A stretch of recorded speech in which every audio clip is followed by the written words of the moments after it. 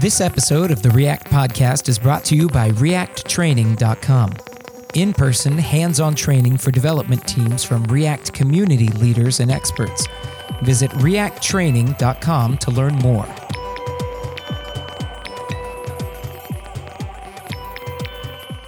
Hey everybody, welcome back to the React Podcast. I am your host, Michael Jackson. I'm here with my co-host, Michael Chan. Hello again.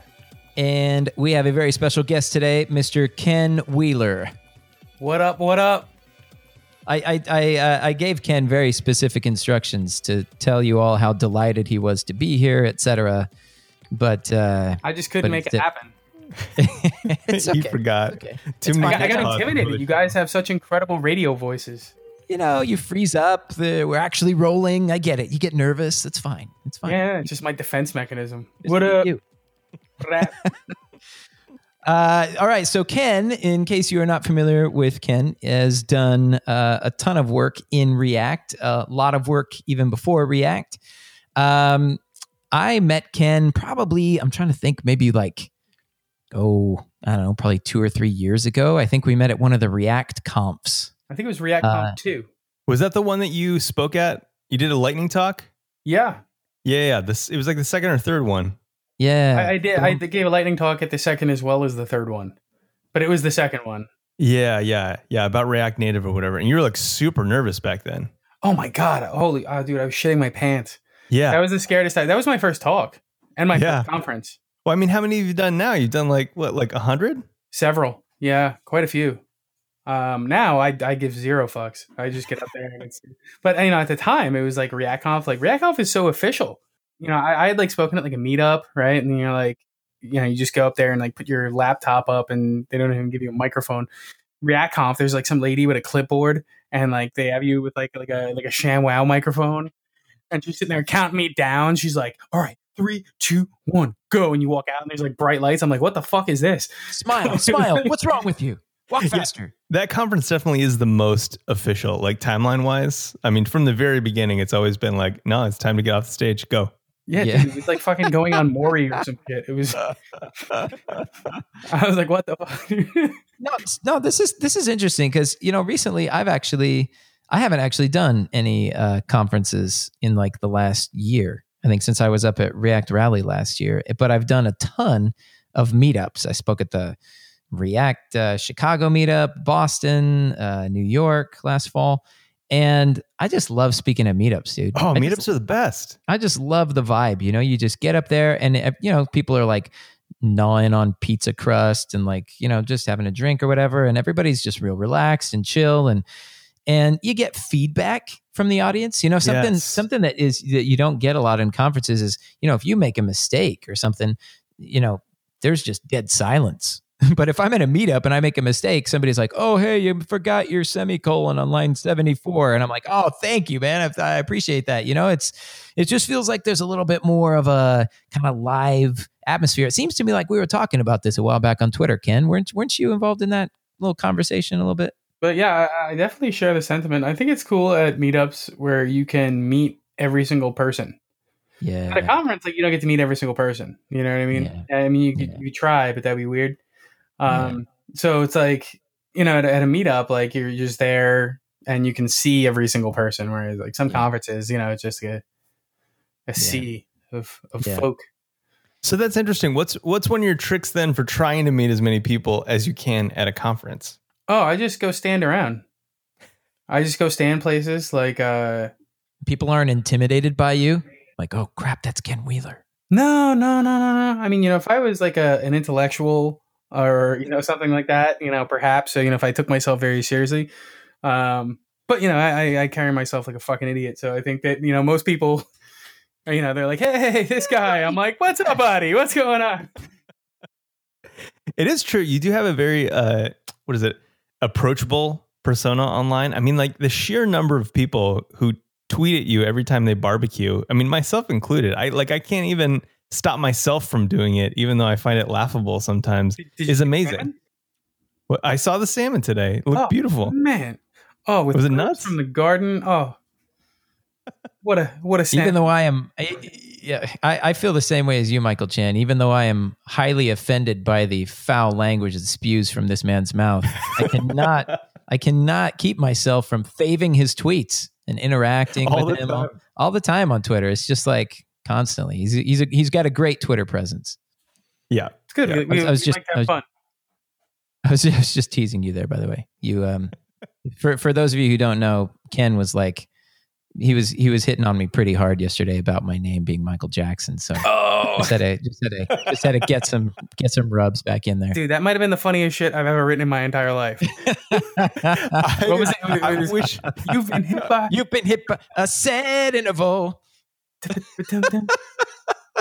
Dude, I unstarred that just so I could start it again. Man, I was real proud of that. That was like probably the highlight of my day. It was so good. Did that come right to you, or were you like going through Michael Jackson songs? No, that was like immediate. That's how that works. You know, like if I think about something, it never works out. But you know, sometimes it was something will just click, and it was so beautiful. I was so glad to have been there. I was glad to have been there too. All right, Ken. Now, before I met you a couple years back at this conference, which got us off on this tangent, what were you doing? Because right now you are the director of open source at Formidable. Obviously, Formidable does a ton of stuff with React. He's done a lot with React Native. Tell us how you got into that role into your current role as the director of open source at Formidable. Yeah. So I was working on. I've worked on retail, right? Not like working at the Gap, but like retail e-commerce for point of sale systems. Yeah. For like a decade. Like that's pretty much all I do. That's the entire. I've never worked on like a product or at a startup or anything. It's always been some kind of retail. Cool. So at the time, I was working at this company where we were building websites for like New York fashion companies, which is probably a side effect of, just the region, right? Because if you're not in fintech, you're doing like, fashion e-com. So I'm sitting there making the websites for like Marc Jacobs and Tom Ford and stuff like that. Oh, wow. On this platform called Demandware, which was funny. It was like, it's web development, but it was like you write everything in JavaScript. They had like this like thing called Demandware script, which is like an ECMAScript variant, like server-side ECMAScript. And then, there's like a visual, like you built your APIs, like with like these, like a visual programming thing. It was bananas. But yeah, I was doing that for work pretty much. I've never even heard of this. Yeah. It sounds kind of like a action script type thing. No, I mean it's like a proprietary e-commerce platform kind of thing. Like, have you ever heard of like ATG Commerce? No, dude. This is a completely separate world. Yeah, that's wild. Is it kind of like Framer in the way that there's like like Magento? Yes. Yeah. Imagine like Magento if you had millions of dollars. It was like that sort of thing. Like but the drag and drop programming thing. Is it kind of like the way that Framer does it? I'm not too familiar with it, but I've seen never like really messed videos with Framer, but it's like if you were to build like a flowchart type thing. Okay. Remember like Visual Basic? Yeah. You know how you'd like put stuff on the screen and then click it and you'd have like a little side menu that would have like all like the properties of that thing? Okay. It was kind of like that, but it was like a node and like line to node type thing. That is so wild. Like you'd have like your start node and your end node, and your end node could be like a template. So you'd have like JSON, or you'd have like a HTML template. But in the interim, right, you could do things like put data into scope with these different script nodes that would go out and make a call for data or some shit like that. So it would like build up like your data scope, which then got passed to your template. It was actually pretty fucking wild. Now that I think about that in retrospect, at the time it was like a pain in the ass. I'm like, what is this? I just wanted to do like node work. Well, and then you started dabbling in the JavaScript stuff on the side, right? Which is, or like, you're always doing JavaScript on the front end, I guess. Yeah, it was full stacky. So it was like most of what I did was being the front end person. And when you're making fashion websites, the extent of your JavaScript is styled drop-down menus and carousel. So at one point, right, I was actually writing a new carousel from scratch for each website. Oh, Yeah, because it was like you had like Flex Slider, and I guess there were some of the other ones out at the time. Dude, you might have heard of something that I wrote back in the day. Did you ever come across something called Shadowbox? Yeah, you wrote that shit. Yeah, dude. Get the heck out of town. That's fucking hilarious. Dude, that was you wrote Shadowbox. Yeah, dude. That was 2008, man. Yeah, no. I used to use that shit all the time. That's funny, dude. That was like the modals and the images, right? Yep. Yeah. That was the very first time I ever saw a Lightbox. It was called Lightbox. What was the guy's name that did it? But anyway, he made the Lightbox, and you could basically just put images in it. And so what I wanted to do was I wanted to be able to Lightbox anything. So I made Shadowbox because I was like, it'll be like the dark counterpart of the Lightbox. And then you can put like freaking Swifts in there. And yeah. Oh yeah. Iframes and like Swifts. Yeah. I used to do exclusively Flash work for like restaurants. You make like restaurant websites with like the music animation intro and shit like that. Yeah. Wow. Shadowbox. How about that? So you got tired of making a separate carousel for every site, and is that when you kind of distilled Slick Carousel out of that? Yeah. So I was like, almost any open source that I've ever written has come directly from anger. Anything that's been good has been a result of me being pissed the fuck off. Yeah, and you just need it, right? Yeah. You're just like, oh my gosh, this sucks. I'm just going to write this thing. Yeah, I've had enough of this shit. So, dude, and then I feel you. Yeah, so I ended up writing that carousel. I think that was for Mark Jacobs, I think is the project where I lost my shit. Yeah, so that got pretty popular. I just used it internally, like at first, and then I was like, hey, I should probably let other people use this. It's pretty helpful. So you put it up on your GitHub? Yeah, and I didn't know, back then, like I released a thing where it would do styled checkboxes, drop downs, and something else.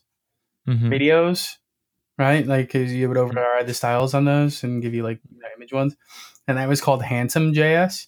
And I was like really excited because it got like 30 stars. I was like, wow, we're making it big here. Sweet. I was so excited, and so I was like, let's push this out, see how it goes. And it was just bananas, crazy amount of stars. I was like, wow, okay. So yeah, that's where I became embittered. And during the maintenance of that, you go in, all excited and bright eyed. And then, open source just tears your soul out of you. But I digress. Well, that's interesting though, is that it feels like a lot of people reminisce about that happy place for them where they put something out of the world and a lot of people were just kind of happy that it existed and you got your 30 stars and you felt like a champ, right? Yeah. And then there's that other side of it, which seemed to happen directly after that for you with Slick Carousel, where you get the nasty side, where you get the stars, but like you get all the jerks. You don't get the nasty at first, right? Because you're so excited that people are using it and that your shit is relevant that you're not like, like I would remember like people would put in bug reports and I'd be like, on it, just go run and fucking, stay up till 4 a.m. fixing things. I'm like, oh, we have the best version out now. Just released it, fixed a bunch of stuff. All proud of myself and shit.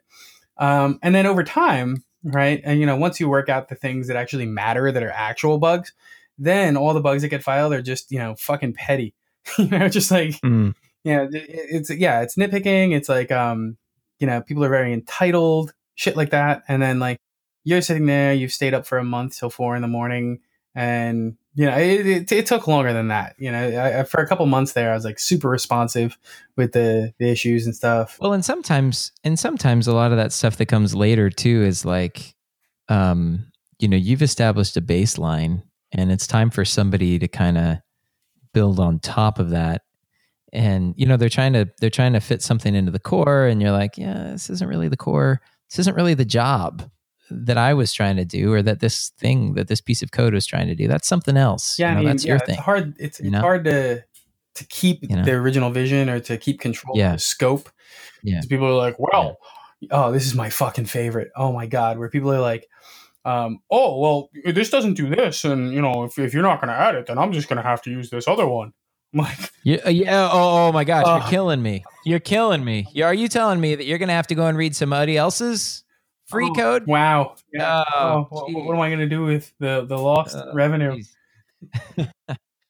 That I really appreciated that actually with Ryan Florence, actually my friend from last couple of years I've been doing a lot of React with. He actually helped me to understand that perspective better than anybody. One summer, I think it was like 2 years ago now, when Unpackage was like still very, very new, just like an experiment really. Like I took the whole server down for like 15 or 20 minutes or something. And yeah, somebody came in with that kind of attitude and they were just like, well, I just obviously can't rely on this thing. So I'm going to have to blah, blah, blah, blah, blah, blah, and use something else. And I was like, and me at being the person who was like, who had created it, I guess I'm a little bit more on the like, oh, I'm so sorry side, like, oh, I want to make this nice. I want to make this good. And Ryan was just like, well, we're going to miss your weekly Unpackaged subscription. Yeah. And I was like, thank you, man. You're right. You're absolutely right. Because I really just made this thing and wanted to, just try to share it with some people. And here's this dude coming in here with this attitude like, oh, well, blah, I'm going to go use something else. And I needed that. I appreciated that. You guys are nice fellows, nicer fellows than I. And I don't know if we are gentlemen, you might gentlemen, say. Yeah, gentle sirs. Gentlemen. I don't know if you've noticed, but I don't do real well with arguing on the internet. Yeah, right. So right. Yeah, that's particularly challenging for me when you have people talking shit, and it's like, a lot of people are like, I guess a little bit more enlightened. They're like, okay, well, he can feel that way, but that's how it is. Okay, no problem, bud. Go ahead, do your thing. Me, I'm like, I will fucking kill you. Nope. That's not how it is. What's the thing that gets under your skin most? Because everyone's got a trigger, and like a lot of people can take a lot in a certain way or a certain type of criticism. They can just take all day, right? But then there's, for everybody, there's that one thing that just drives them nuts. What's that like core thing that just puts you off with some of these commenters? Well, there's two things I don't like. When I don't like being attacked personally. Especially when people try and make you feel bad for just being yourself. Because I'm a big fan of being myself and I strive to do it. So when, people are like, brr, this guy's, toxically masculine or whatever the fuck, I'm like, fuck, I will beat the shit out of you. And then, obviously that affirms that, you know what I mean? It's like, see, but it's like, what the fuck? When did that become a bad thing? That and also intellectual dishonesty, right? Where someone will, where it's inconceivable to me that they don't know that they're wrong and they're still arguing. Yeah, you feel like they just refuse to concede. I had this one guy on this one issue, right, who insisted that he was a customer of my product, which was an open source library. It was Slick, right? He insisted that he was a customer and was entitled to customer service, and that I was a bad steward of customer service. For one reason or another. And there was a big pile on. A bunch of people came in. They're like, "Are you out of your mind? You're not a customer." He's like, "Well, but," and like, he knew he was wrong, but he just kept going with it. He wouldn't concede. Right? Yeah, and he's like, "I reported you to GitHub and da da da." I'm like, "You reported me to GitHub? Okay, yeah, fucking.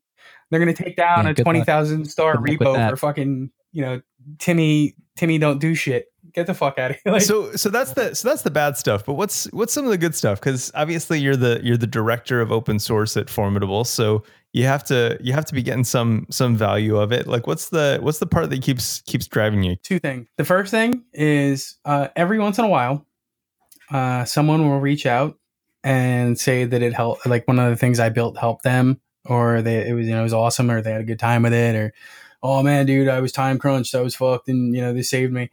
And that's just downright heartwarming. I like that shit. Yeah. That's good. And for every dude who insists he's a customer, for every 100 of those, it's made up for when you have one person who is literally grateful that you wrote it. That's cool as hell. You provided value, and that's the shit. I guess the other thing is seeing it in use, right? Like That's fun. that's really Yeah. Julian Shapiro, who made Velocity, also made this thing called LibScore. And it went and it scraped. I mean, it doesn't really work with bundled stuff. So, I mean, it might now, but at the time it didn't. But so things like, that were like global on the window, it could pick up. At the time, I don't know, I don't know the current state of how that works. Yeah. But at the time, if it was on the window or, as a jQuery function extension, it would go and it would tally it up. And seeing everywhere that Slick was used, like it was like, fucking Home Depot or Harvard or shit like that. And I'm like, wow. I wish I had something like that nowadays, though, because I've wondered that about like React Router, for example, or like Unpackage, like who's using this stuff? Sometimes I try and grep through the logs, but there are, I don't know. I should be better. It's hard to get a pulse on. Like, at Formidable, we make Victory, and we kind of want to know who is using it. There's not really a way to know that other than me going out on Twitter and being like, "Hey, who uses Victory?" And then you would get everybody who follows you on Twitter, and they would tell you. But you know that you're just missing, like, that's just the tip of the iceberg. Yeah. Like there has. I mean, obviously, we're in this React bubble, so there's going to be a lot of good hits, right? But there's definitely stuff that's also there's stuff they're just not going to tell you. There's probably some kind of compliance thing or something where they're not going to own up to it. So you mentioned Victory. You guys were let's see. You're working on. So Victory is just one of the projects that one of the open source projects that Formidable puts out. You've also got Spectacle. Is that one that's put out by Formidable, or was that like a personal thing? I mean, I wrote it, but it's just kind of all bleeds together. Yeah, all the open source that I've done since I've joined Formidable has been under Formidable. That's the deal. There's also so Spectacle is this cool library for doing in-browser kind of like presentations, right? Like keynote stuff. There's also Urkel. Probably one of the best named libraries out there. The one that one's agreed. That one's for doing golly, what's it called? GraphQL. Yeah, it's like a client type thing, but like a simplified. Was that one that came out of that? I mean, that I was that you spoke earlier about like, oh yeah, sometimes you just get so fed up that you just make something. Was that one of those? So I'll tell you the story about Urkel real quick. Yeah, I would love to hear that actually, because everywhere I go, everybody's like, oh, Apollo. Yeah, is the thing. So I love it. I love, Ken, that like everything has this like really good story attached to it with you. You're like, let me tell you the story about that one little. So with Urkel. So have you done much GraphQL? Do you do it? I have done some, yeah. Not a whole lot. My experience really ends with I've used some of Apollo, and then I've also played with Graphical, but admittedly I haven't played with Urkel at all. Yeah, and mine is limited specifically to Gatsby. So GraphQL is kind of the shit. It's actually absolutely the shit. And one thing that frustrated me was not being able to use it on everything, right? There's a lot of places where it makes a lot of sense and it's not being used. And I think that, it's certainly getting more popular now, but at the time, it was popular, but it wasn't like super like in prod popular. Yeah, like everybody knows what it is. They all know the name, but nobody's actually building stuff with it. Yeah, it's like machine learning. Like everybody talks about that shit. Who the fuck fucking writes machine learning? Oh no, I do. Yeah, all the time. Yeah. Do you? Yeah, totally. Yeah. I've heard the word TensorFlow before. But the idea with Urkel was that I wanted to use GraphQL at work. And the way I saw it was that in order to do that, in order to get the clients to say yes to using it, GraphQL had to get a little bit more widespread. It had to get more user share so that the developers would tell their bosses, of course you should be using GraphQL. You know what I mean? Not just like, yeah, I've heard of this. So what I wanted to do is lower the barrier to entry. Again, at the time, Apollo was a little rough to get started with. Especially for somebody who doesn't know anything about GraphQL. And also at the time, like you had to import like like to get it going, like they have a beautiful amount of abstraction going there. And that allows Apollo to work across a number of different frameworks. It's all split out. It's heavily abstracted, which is good in that sense. But in the sense of getting started, when you have to npm install 8 things to get going, that's a little bit of friction. And my whole value add most of the time is reducing friction. So I said, how can we get this done? In the least amount of code possible. So I reduced it to 1 import. And then, as far as like, if you're doing connections, you're using, higher order components or you're using render props or what have you. With Apollo, you had to nest them at the time. Like if you wanted to do like multiple connections on a single component, you'd have to like nest it and stuff like that. So I wanted to do it. It's just 1 component. It's just a query component. And you can attach your mutations with that. You can attach your queries to that. They'll update. So the idea was to make it as simple as possible, and that even extended to the cache. I'm not smart enough to understand how Apollo's cache works, and not even come close to be able to rewrite Caching it. is so hard. It's like a really, really involved like normalization setup, and I'm just not that smart. So I came up with a simpler way to do the caching. And it's all trade-offs. It's like if you're just putting something out, it's sort of like the thing where it's like, somebody might be wary to use create React app in prod, so to say, right? If you're doing like prod for a client. But for like literally everything else up to the point of it going into prod, it's fine. The same sort of thing with Urkel, where it's like, if you really need like that, like in prod Fortune 500 company control, sure, Apollo will do. But for everything else, I mean, Urkel, it's to do anything beyond that would just be premature optimization. So is this the refetch function that you're talking about, where you said, "Oh, I found a simpler way around having the cache"? Are you talking about the refetch function? No, it's so I couldn't figure out the normalization. So what I did was, anytime you have a query on a component, I go through the actual, I parse out the query into AST. I go and insert this type name property. And what type name does is it's an introspective property that'll give you the type of the GraphQL object thing that's being provided there, right? So what you can do is you can create an index of the type names, right? So you have like, fucking post user and image in this query. Interesting, right? yeah. So anytime post gets updated, right, then you've got an invalidation. And then added an escape hatch where you can do a granular, like should component update style invalidation, where you're given the stuff that's changing compared to the stuff that was prior, and then you can make that determination, return true or false. So let me see if I understand this, again, not having done that much GraphQL. You've got a GraphQL query.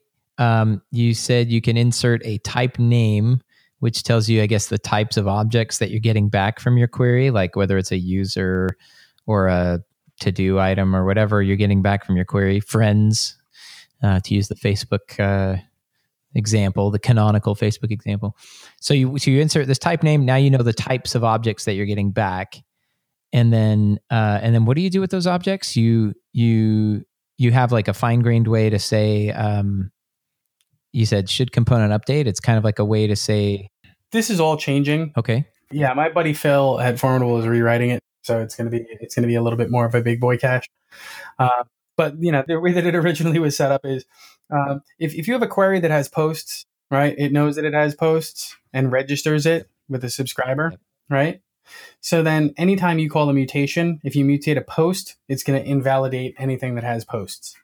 Okay, that makes sense. So by posts, you're not talking about the HTTP method. You're talking about like an object type, right? So yeah. An object type of posts, and something is mutating the posts. Now you're the one who's getting the posts. Now you're whatever you had cached is now invalid. Yeah. So say you have friends, yeah. Right? Mm-hmm. You have a list of friends, and you connect the query friends to this list. If you have like an add friend button, and the mutation occurs, and it knows that a friend was added, now that friends list is gonna is going to aggressively invalidate on the basis that a friend had changed. Yeah. With the escape hatch of having this, it's a prop. It's called should invalidate. Got it. So you can say no in the case where you know for sure that the friends that you're fetching do not need to be refetched. Exactly. Yeah. So if any condition, like, you just have a list of, friends who are, the property real friend is true. Yeah. If Timmy's not real friends, then, don't even worry about invalidating that because he's not going to be in the list anyway. He's just a guy I knew in high school. We're not real friends. I'm liking this app. Where can I download it? The app that'll tell you who is your real friends and who's not. This sounds actually like a really nice way to do it. So you decided to, you said, hey, I just want to use some GraphQL. I don't need a lot of this sort of fancy stuff that Apollo's doing. You give a shout out to Apollo. You say, hey, this library wouldn't even be possible without Apollo. Apollo made GraphQL click for me.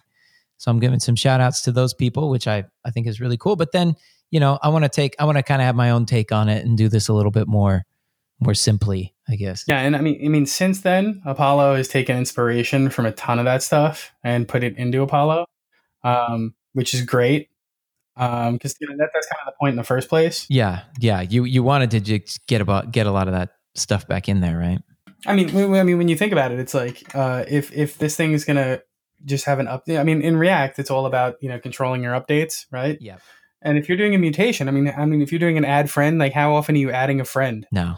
Right? No. Is it really that bad if the thing updates when you add a friend? Mm-hmm. Right? Like once every however, it's not like the thing's on it's not like it's like polling. So yeah, this is something that's super fascinating to me. Is just I don't know what happened, or if this is just this always happens. It's just part of the adoption curve, and I just haven't been a part of enough adoption curves to know that it's just standard. But this whole thing of like component pre-optimization just drives me batty. Well, you know where it comes from, right? Don't get me started. Don't get me started. It comes from Hacker News because anytime you post anything there, yeah, you get two inevitable questions regardless of what you're posting. And they are, why do we need this, and what about perf? And what a fucking shitty contribution to any conversation that is. Yeah. Well, that's real unfortunate because like your library, I mean, the answer to like, why do we need this is like, well, the what it takes to actually use Apollo is too hard right now for the majority of people. Sure. But at the time, right. And then also what about perf is like, don't care as much. So like, it's really hard on just those two metrics alone to communicate the value of something like this, which increases the adoption of Apollo and also gives the people developing these APIs another point of reference to say like, oh, this is like the simpler approach that people want, and they're willing to make that trade-off to perf. So let's try to like incorporate some of those people into this fold. It's like the whole like, why do we need this thing? Most of the shit that gets posted up, usually in every README I have, and in most READMEs, right? Like the first thing is why we need this. Here's why. So it's not that. It's just this like rhetorical, like dickhead question, like why do we need this? Yeah. You know what I mean? Like didn't even take time to click through. There's no value in it because they're kind of reiterating it because they're saying I read or didn't read the why we need this paragraph, and I'm just going to go ahead and kind of say that we don't need this by saying why do we need this, which is why I don't like Hacker News. The other question about perf is because it's always the first question that you all know that I teach React, and it's always the first question. I mean, I know you both do as well. It's always the first question out of somebody's mouth, even when we're like just getting started with React. We're just starting to talk about JSX and creating objects to describe the DOM, and then it's like, well, how's that going to perform? And it's like, what do you mean? What do you even mean? When we talk about performance, there are so many levels of performance. There's network, there's cache, there's like CPU, there's memory, there's like raw, download this bundle and execute, interpret the code and and then there's runtime performance. Well, and there's how quick can you change it when there's a bug? Yeah. And so often the question is just so sort of lazily and kind of like just thrown out there, like how does this perform? It's not even a real question. They're just signaling, it's like, oh, look at me, I give a shit about perf, but you don't even actually give a shit about perf. It's like, what are you doing? What are we even doing? We're rendering lists of shit on the internet that really don't matter most of the time. It's not like I'm sitting here monitoring the oxygen levels of astronauts or something. I get like startup perf and its relation to like conversion. No, I agree with you, Ken. It's not even a real question. It's like so usually what I do is I have one of two responses to that question. Usually I either, if I'm feeling kind of like snarky, I'll put as much effort into the response as somebody put into the question, and I'll just say it performs great. At which point the conversation is over, or yeah, exactly. Oh, it it's performs great. Fast. Next question, blazing. Or what I'll say, well, let's ask Chrome. And if you pop open Chrome's performance tab down there in the tools, the only thing you've got there is a record button, which means you have to measure this stuff and profile it before you can figure out like if you actually have a performance problem or not, which in the vast majority of conversations about quote unquote performance that we have in technology, nobody's profiling. Where is the bottleneck? If you don't profile, you don't know where the bottleneck is that you're talking about. You're just looking at and thinking, oh, well, it's slow. We should have written this in Vue or whatever, right? Like I heard that technology X, I heard that some other technology doesn't have this problem. I mean, we did this at Twitter when I was there. We had written our whole app in Ruby, and we're like, well, we heard Scala is faster, so like everything, we're just going to rewrite everything in Scala, and like everything's a service now, and everything.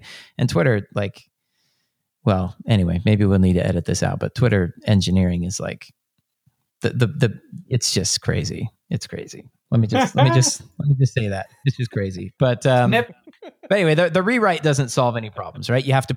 The point is, you got to measure, you got to profile. Once you see the bottleneck, now let's talk about performance. And in React, what I found is there's always an answer.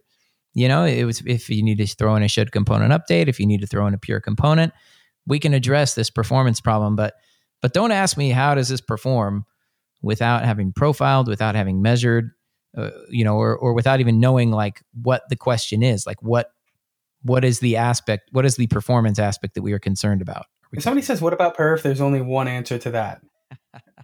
And that is, are you using object or array literals as props? Yeah. And that's that. Yeah. Yeah. Then that gives them something to think about, right? Yeah. And then you can go into the whole lesson about that and, the actual update cycle and what triggers updates. Just don't use a render prop, whatever you do, because that'll kill the performance of your whole app. Oh, just murder the performance. Actually, that reminds me of a tweet that you mentioned. I think okay, correct me if I'm wrong, but you had, with regards to Urkel, you had changed it from like an actual render, like the prop name render, to like function children, right? Yeah. And you said something about, was it performance or like API? No, it was API. So having the prop be named render, I guess you couldn't do a functional child with that. Whereas when you name it children, you can supply it as an explicit prop, or an implicit child function. Just lets you write it different when you're writing the JSX. You have two options if you name it children. Yeah, twofer. It's the more flexible option, which and I don't think there's any intricacies as far as how React handles children there. It's really just API flexibility. Yeah, I was just curious because it's something that like I have liked or I guess up until the new context API came out, I really liked that basically like delegating render. I felt like it was a lot clearer and easier to understand. than like kind of passing in a block with a function inside of it. And so I was kind of curious to get a little bit more information on what it was that actually. I liked it too, but I got my mind changed. Yeah. I mean, it was really more just, it was easier to explain to people, in my opinion. It's like, oh yeah, you have this render function. You're just passing that back up. Like you're just giving that back, control back to whoever's implementing it. Agree. But whatevs. Whatevs. One last topic, and then we'll wrap this up. You've been getting into Reason ML lately. That's right. You're like on all the most cutting edge stuff, Ken. That's just how I'm doing it out here. It's just how you roll. So Reason ML, help me understand. What have you been working on? Been having trouble getting clients to say yes to it because it's so new and so edge. But I'm really, really liking it in the context of React Native. Mm-hmm. You see with native applications, when there's an error, they completely shit the bed. As opposed to the web where it can kind of chug along and you'd be all right. And you're like, hey, what happened? This thing is kind of messed up. It's a malfunctioning robot. The native apps just crash, so errors in native are bad. So you want to do what you can to not have that happen. I'm not going to make any extravagant like Elm-like claims about no errors, but it is a sound type system and will not let your ass get away with having unhandled null. So there's a lot of safety there in that respect. Beyond that, it's really nice as far as like a programming paradigm. Like, when you went from writing like jQuery stuff to writing React stuff, and it was like a completely different style of programming. You started thinking about problems differently. It's that kind of change where now you're using, this like JavaScripty flavor of OCaml, and you have, see, here's the crazy thing about it is you have these things, it's not just first class types, which are the shit, might I add. But these first class types are actually like data structures too. At the same time, it's both a type and a data structure, sort of like a TypeScript enum. So you have these variant types, which themselves are data, right? It's data. They're so you have the pattern matching and you have the variant types, and it has some patterns that you might, it's like almost like state machiney kind of stuff where it's you're not using strings or anything like that, and then like you have one thing I'm super interested in taking advantage of is the pattern matching. Oh, it's Reason. Fantastic, and it's you will not write Reason without it. It's especially Reason React. If you're doing like a reducer component, the pattern matching is right there. And I took a look at the router that they did in Reason React, and it was all just a pattern match. I mean, that's all routing is, right? It's so that's the perfect case for a pattern matcher. Yeah, and it's like whenever you thought you've hit a wall with it, right? You're like, I knew they didn't have this covered. You go and you look, and you're like, they've done it again. So when you're using Reason React, does it feel like you're kind of like, I know that it kind of targets React, right? Like you're writing Reason and it kind of has this like integration. It's React, yeah. Does it feel for the most part, because I know they have different components than the kind of React library itself does. Does it feel like you're kind of off grid a little bit, or does it feel like you're like, first class, you're right there? It feels like if I were to write like a React Fantasy API. Seriously, it's like a React Fantasy API. All right. Like imagine if it was all just functions, and you didn't have classes, and everything. Like imagine if you put like modern day React and like an Elm type thing together, right? Like you took like React, Elm, and Redux and smashed them all together, Hulk style. That's sort of what it feels like. Okay. But there's accoutrements, right? So it's like you have things like prop punning, right? So yes. like you're not writing, data equals bracket data, right? You just write data. You have things like like who likes positional arguments, right? You have named arguments, optional arguments, even, right? Mhm. You can do like a underscore before an argument, and then it doesn't bitch about it being unused.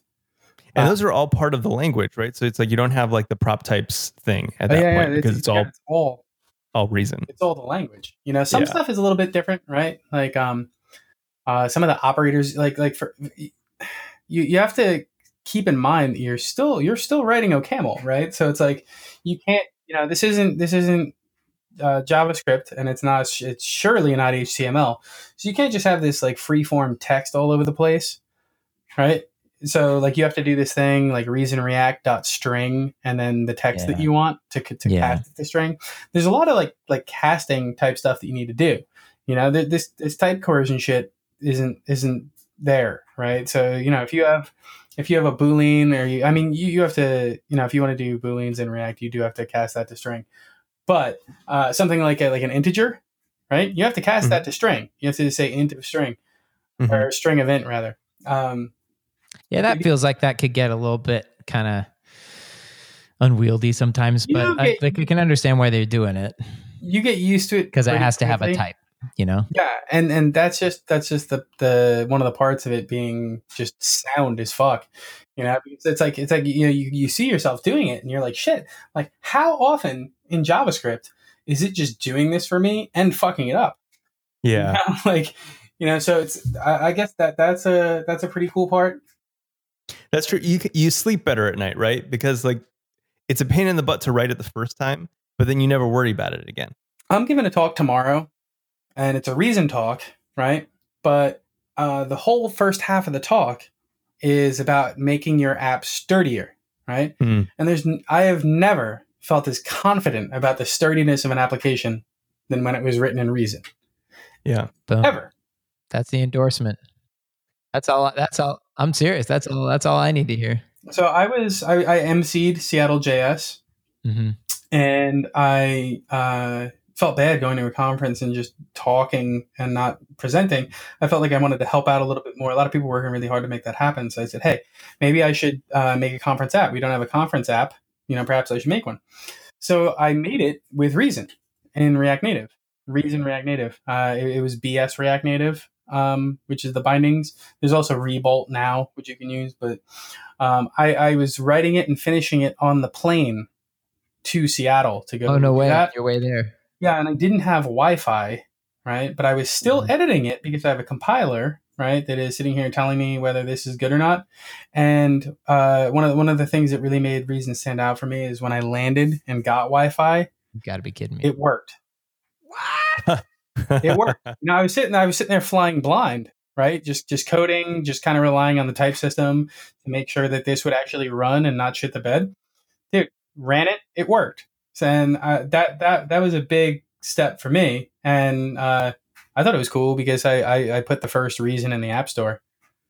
Nice. Blow. Nice. Blow. First in, holler at your boy. It was that app, that conference app for Seattle JS. Yeah.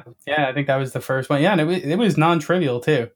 Yeah. It was dude, some fancy nice shit. Nice work, Ken. Nice work, dude. America. So the value for React Native is definitely there. It seems to feel more natural. It seems to kind of be a better fit for that system, given the error situation. Do you feel like it's as good of a bet on the web, or are there still some hurdles there?